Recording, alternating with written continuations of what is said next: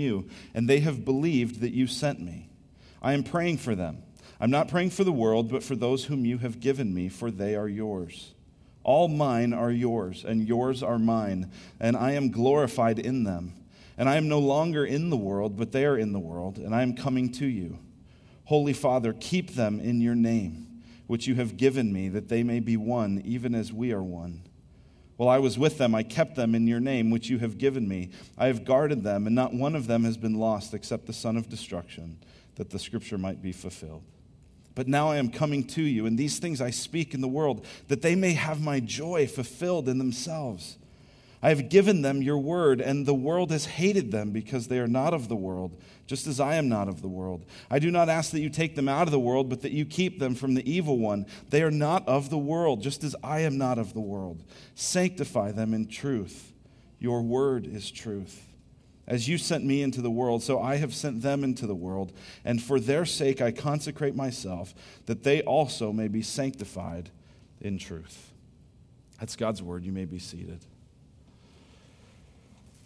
So today is the second week of our series here in John 17. Matthew kicked it off for us last week, and we'll look today at this middle part of John 17, and then next week at the final part of John 17. And what this is going to launch us into is a 6-week kind of vision series we're doing called Building a Stronger Church. And each of the Redemption congregations, for the first time ever, normally we all teach through the same passage, same topic, same sort of stuff like that. We each get 6 weeks to focus on what we would love to see God do and what we would love to see the church be at our congregation. And so we'll take 6 weeks after this series and look at what do we think as pastors and leaders, what do we think is God's heart for us as Gateway? And we thought to sort of set the stage, we would set the stage with what Jesus prayed for his church. And so this whole thing is Jesus' prayer. It's Jesus' longest recorded prayer. It's one of the most intimate and up close and personal looks at Jesus and how he related to his Father. And one of the things that I love about it, even just in reading it here, is it doesn't follow this really clear argument. Dear God, first this, second this, and finally that. Right? It almost feels in some places like a Dr. Seuss book. Right? It's like I and you and me and all of us and you and right? And it's kind of got this, and it's got he repeats himself, right? Like verse 14 and verse 16, he says, "They're not of the world, I'm not of the world." He repeats himself, and I love it because that's how I pray. Isn't that how you pray?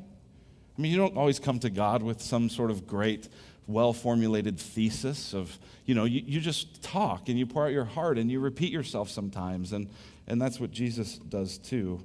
And so this is Jesus' longest and most significant prayer, especially at the end of his life. I found an app that I've been using on my phone lately called PrayerMate.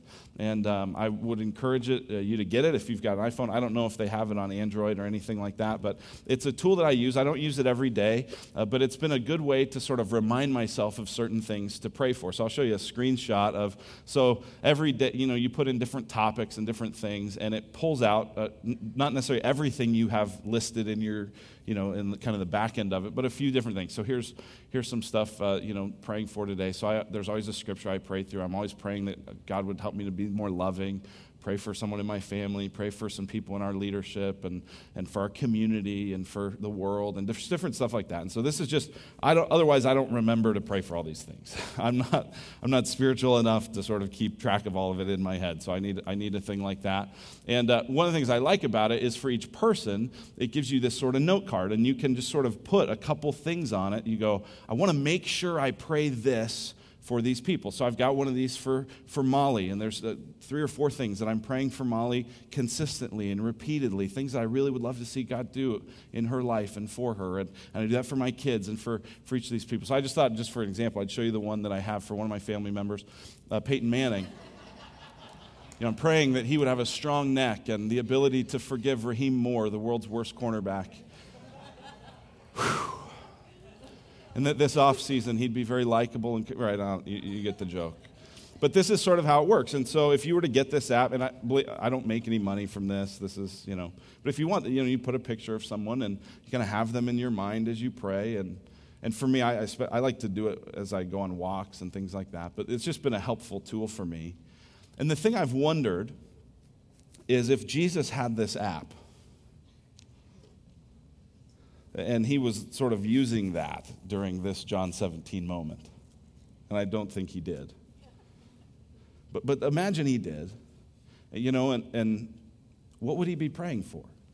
What are the 2 or 3 or 4 things, right? Because there's a lot of things you could pray for. There's a lot of things that Jesus might want to be done in our lives. If you were to sit down and talk with Jesus and go, hey, Jesus, what do you think in my life needs to change? Right? That could be a pretty long conversation, potentially, right? It would be in mine, right? But Jesus here is just praying for a few simple things. Like, God, if you don't answer anything else, answer this. Answer these prayers. Specifically in this section we're looking at, he's praying for his disciples. That's sort of how this prayer goes. At the beginning, he prays about himself and his relationship with his Father. And then he prays for his disciples. Look at verse 9. He says, I'm praying for them. I'm not praying for the world, but for those whom you have given me, for they are yours. He's talking specifically about those disciples, those men that have been called out to follow him. And a disciple just simply is a follower. A disciple is someone who hears God's word and does what he says. That's what a disciple is. And Jesus is praying for his disciples. We'll look next week at how he prays actually for us, for those who would believe through the disciples. But if you're here and would consider yourself a follower of Jesus, or if you're thinking, I wonder what this Christianity thing is, what would it be like to be a follower of Jesus? That's who Jesus has in mind here. And so what he's going to tell us, it's not a lot, it's not a laundry list, it's just a couple things. If Jesus, in his last moment, had something he wanted to pray for those who would follow him, what would he pray? What would he want? That's what this moment is. And to me, it's remarkably and refreshingly simple. Right? Because we think about all these things and big ideas and cure world hunger and this is just simple. Here in this passage, you're going to get what Jesus in his last moments wants for you. And here's simply what it is. Jesus wants his disciples to be close to his Father. Jesus wants his disciples to grow holy through God's word. And Jesus wants his disciples to carry the good news. It's simple. That's what it is. To be close to the Father, to grow holy through God's word, and to carry the good news. We're going to see all of that here in this passage today. Jesus, first of all, wants his disciples to be close to his Father. And in the first few verses, that's what he talked about, right? In the beginning of this, is he talked about this longing that he had to experience the glory that he had from the beginning and the kind of intimacy that he had with his Father that he's always had. And he wants to invite us into that. He says in verse 6, I have manifested your name to the people whom you gave me out of the world.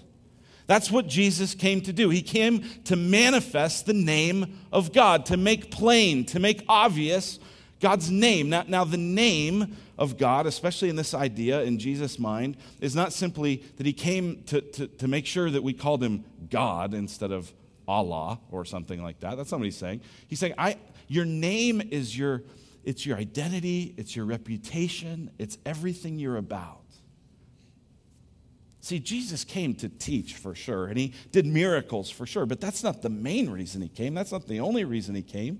He came to manifest the name of God so that we would know what God is like. And there's a relationship that he wants his disciples to have with God as his name is manifest in verse 6. Yours they were, and you gave them to me. They have kept your word. There's this sense that God all along has been from the beginning of time, has seen those that he would set his love upon. And he's given them to Jesus, and Jesus has kept them, and they are being secure because Jesus wants his disciples to be close to the Father. Verse 10, Jesus says, all mine are yours, and yours are mine, and I'm glorified in them. And I'm no longer in the world, but they are in the world, and I'm coming to you. Holy Father, keep them in your name. Keep them in your name. He's saying, God, I've showed these people what you're like, and now my heart's desire is that you would keep them close to you. You know, that's what God wants. God's not just interested in you doing a lot of things for him. God's interested in giving you things, but he's not interested in having a relationship that's based just on what you can get from him. God's interest is in you being with him,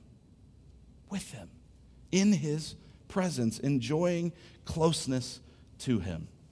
Tim Keller, who I'm contractually obligated to quote every sermon, says, religious people find God useful. Christians find God beautiful. That's what it is. Is God a vending machine for you, or is he a father who you trust?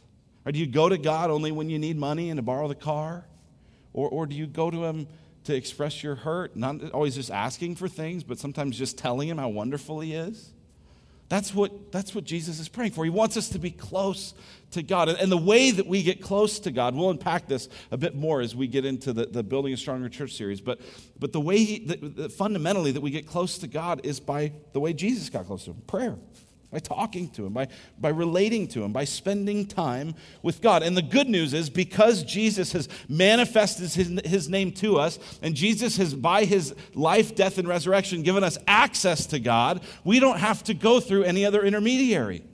Right? You don't have to go through a priest. You don't have to go through a really holy person. You don't even have to go through a particular prayer guide. You can just talk to God.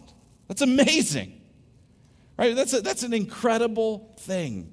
And that's how you build closeness with him, is with prayer. And by hearing from him in his word, by reading his word. This is not rocket science. We just sometimes resist being close to God. And that's what Jesus wants for us. I tell you what, staying close to God is hard. Isn't it? Do you find it hard? I find it hard. Right, even for pastors, right? I remember thinking when I was not yet a pastor and wanted to be, that part of what it meant to be a pastor was that you would get all this just wonderful time studying the Bible and praying, and you would just become this sort of super class of Christian. Right?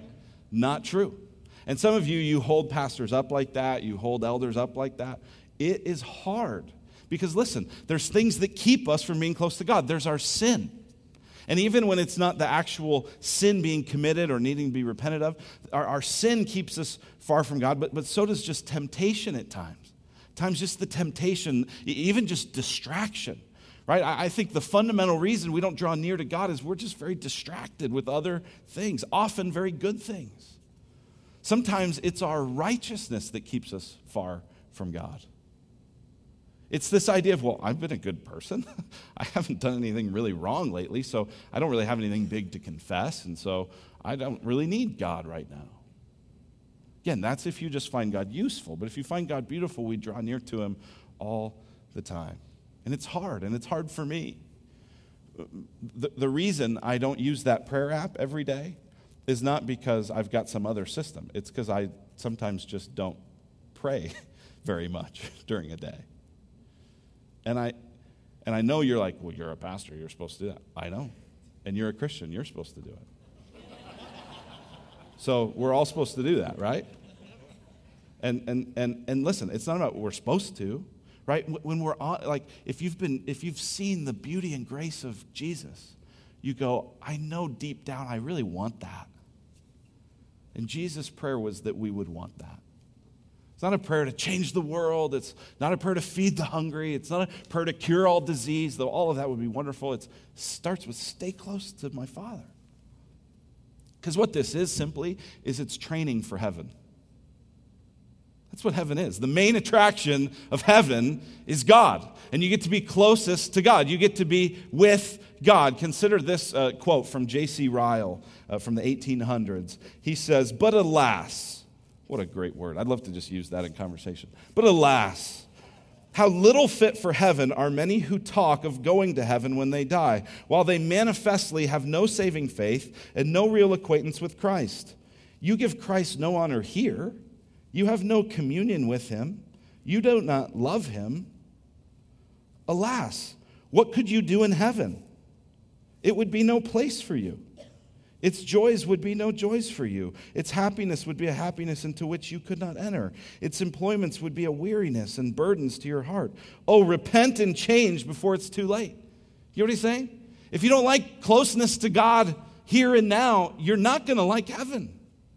And it very well may be an indicator that heaven is not yet your home. And so the call there is repent and change. Turn around. See that what you need more than anything is the presence of God. That's what Jesus wants for us, is to be close to his Father. But he also wants us to grow holy through God's word. To grow holy through God's word. Look at what he says in verse 14. He says, I have given them your word, and the world has hated them because they are not of the world, just as I am not of the world. I do not ask that you take them out of the world, but that you keep them from the evil one. They are not of the world, just as I am not of the world. Sanctify them in truth. Your word is truth. So Jesus says, listen, the followers of Christ are not of the world. This is not their home. The world's values, the thing that the culture esteems, are not the things that the Christians should esteem. They're not the things the followers of Christ esteem, right? The world, and Matthew did such a great job talking about this last week, the glory, right? And you watch sports, and you watch athletes, and look at me, and aren't I a big deal, and pat me on the back. And the world esteems all that, and the world esteems money, and the world esteems, look at how many followers I have on this or this. And that's not how Jesus was. That's not how we're to be. We're not of the world. And so he says, verse 15, I don't ask that you take them out of the world. God, my answer to this is not that they would separate and become monks, but that you'd keep the world out of them. Right? That's basically what he says, that you keep them from the evil one. A number of weeks ago when we were studying 1 Peter, Peter told us to be watchful, to be on guard, because Satan's like a roaring lion. And we said back then that there's no fundamental difference between Satan's agenda. His agenda is to get you to sin. Right? So when he says, keep them from the evil one, he's saying keep them from sinning. Keep them from separating from you because of their sin, their disobedience, their love for other things. That's what sin is. Sin is breaking the rules, sure, but sin is mostly breaking God's heart. Because when we sin, we esteem, we value other things more than we value him. And Jesus says, I want them to grow out of that. I want them to be more holy. Right? And holy is not stuck up and sanctimonious and pious in some sort of I'm better than you way. Holy means, at my core, my commitment is to obey God. That's what it means. To the level of knowledge I have, I seek to obey God. And some of you are in a place where you don't know very much. That's fine.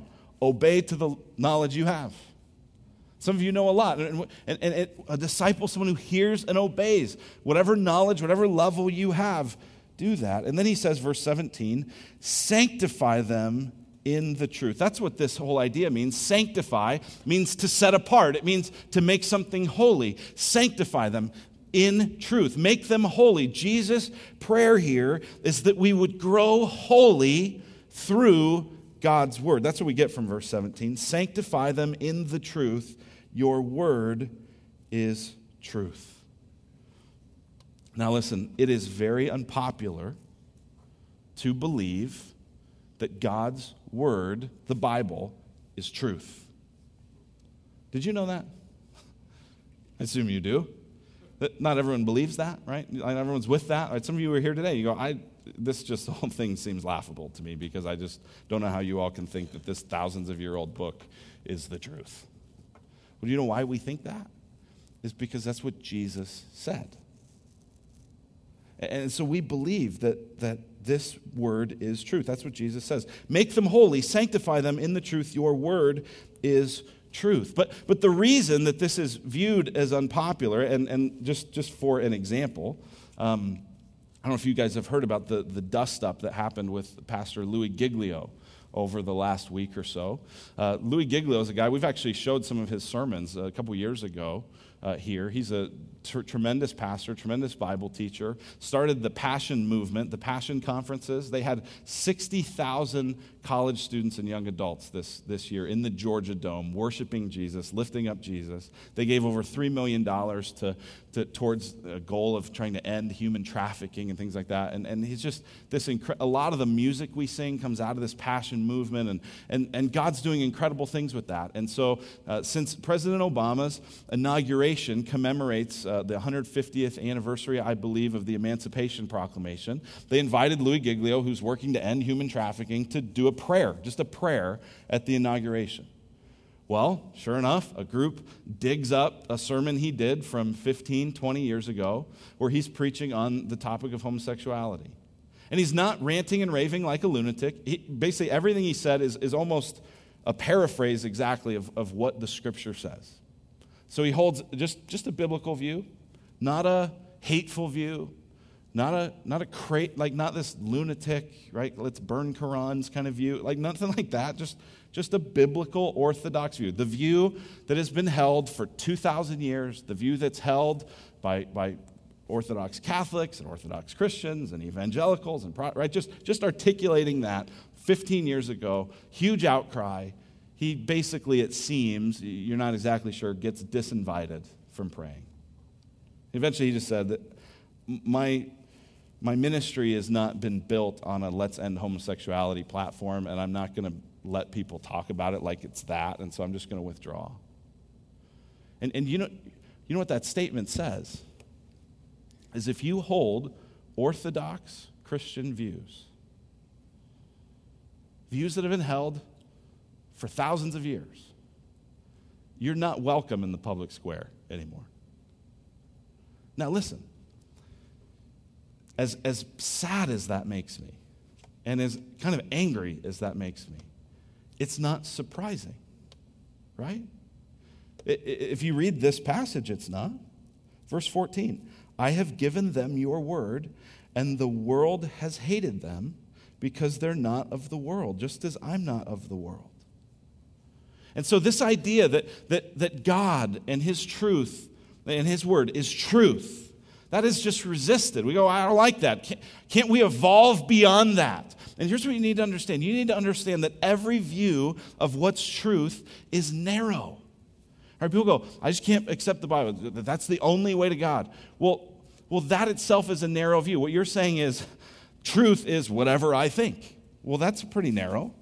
What if someone else thinks something different, right? So every claim of here's what's true is narrow. The question is, which leads you to love?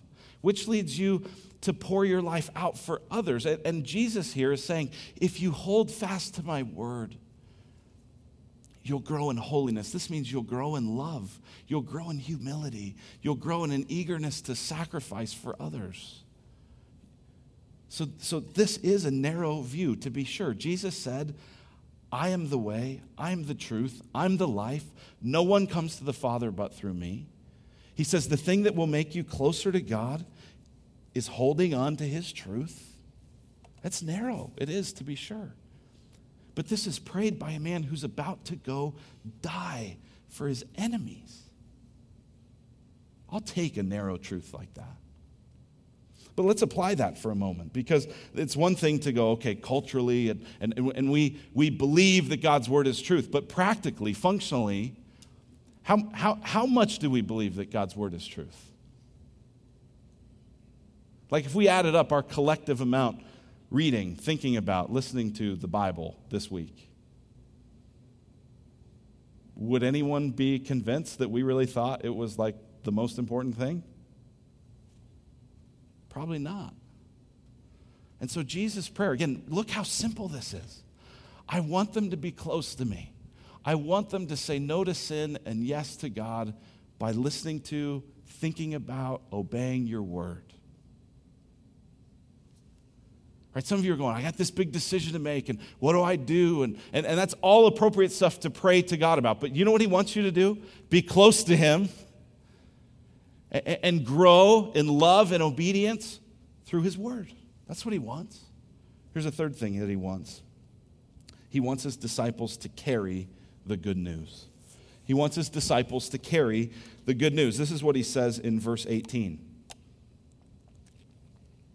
As you sent me into the world, so I have sent them into the world. I love this. This is amazing, right? Because what did Jesus just say? Jesus has said, the world hates me. The world will hate you. And you're not of the world. I'm not of the world. And usually when Christians quote that, we go, see, we're not of the world. And what we want to do is go, hey, world, we hate you. We're just going to do our Christian thing. You do your worldly, go to hell thing, and we'll be happy.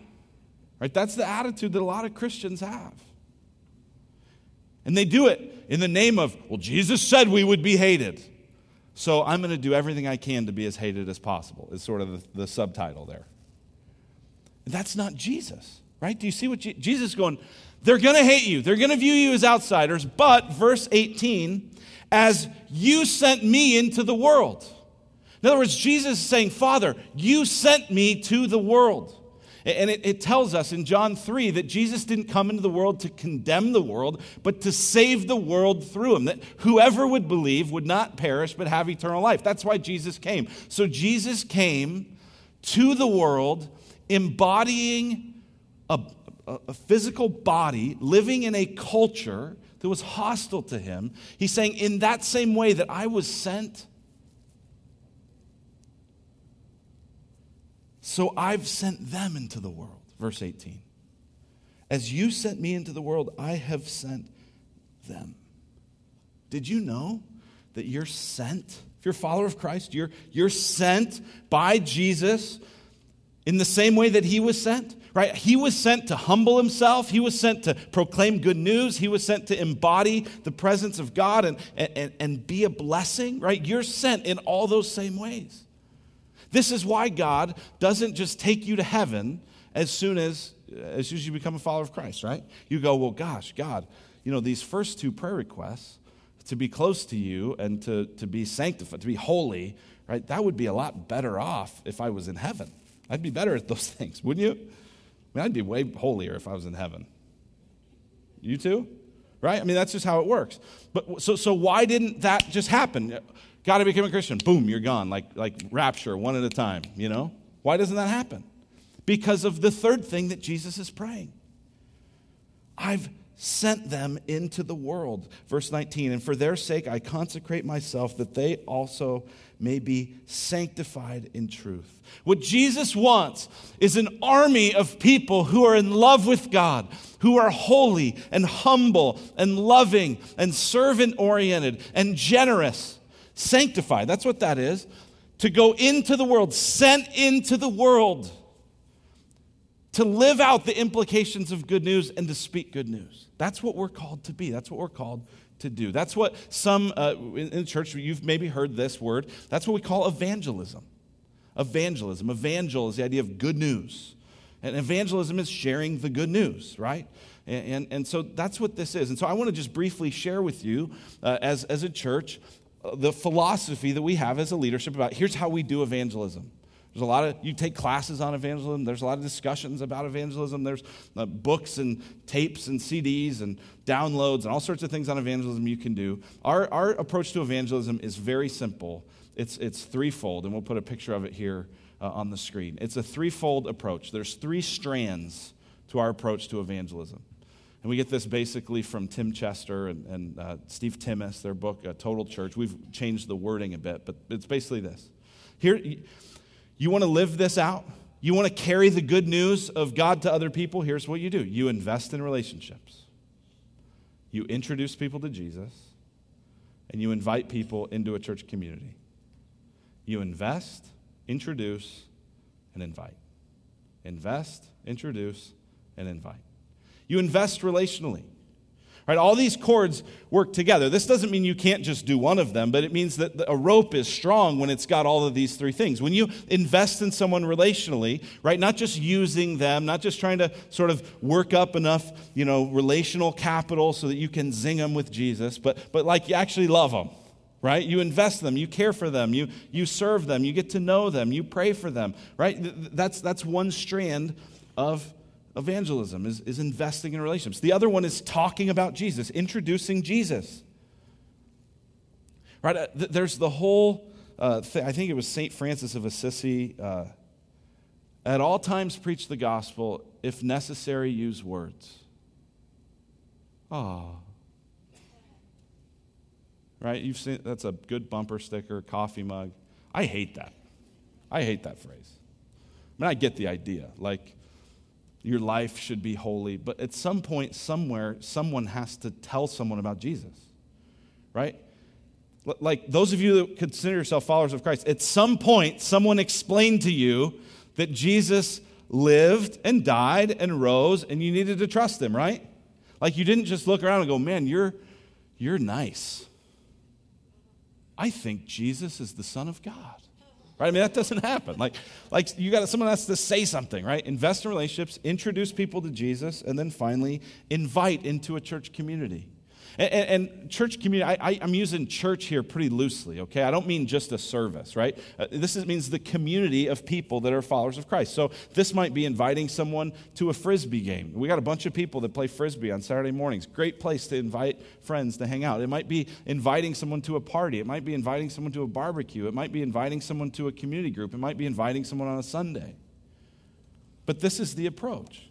It's all three. Right? We need to talk about Jesus. We need to introduce people to Jesus. We need to invite people into community. We need to invest in relationships. We need all that. We need to invest, introduce, and invite. Here's what I love about this, is this means there's a place in the evangelism process for everybody. Because some of you are really great inviters, and some of you are really great relationally, and others of you are great at sharing Jesus. This means you don't have to be great at all three, but as a community together, we're sent to be good news this way, to tell people the good news. So I want to just give a visual of this a bit. See, I look around here, and this is a big day for us, fourth anniversary, starting a third service. And I noticed that today, and I'm thankful for this, is a little bit lighter attendance. I hope that means that everyone's sleeping in for football, but hopefully sleeping in to come later today to one of our three services. But I noticed there's a lot of empty seats. And so I want to do something just for a moment. Some of you are just going to hate this, okay? I don't care, all right? But we need everyone to do this. You need to get a sense of this picture, okay? Here's what I want you to do. I want everyone, don't move until I tell you. You can leave your stuff where you're at, but I'm going to ask you to get out of your seat if you're physically able. If you're physically unable, fine. And I want you to stand up, and I want everyone to move go all the way down your row to your left as possible, okay? And if you're on one of these angle things, I don't know, just go as far left. No empty seats, okay? Get up, come on. We're kinetic learning. Let's go, move it. All the way to the end. You can leave your stuff. No one will take it.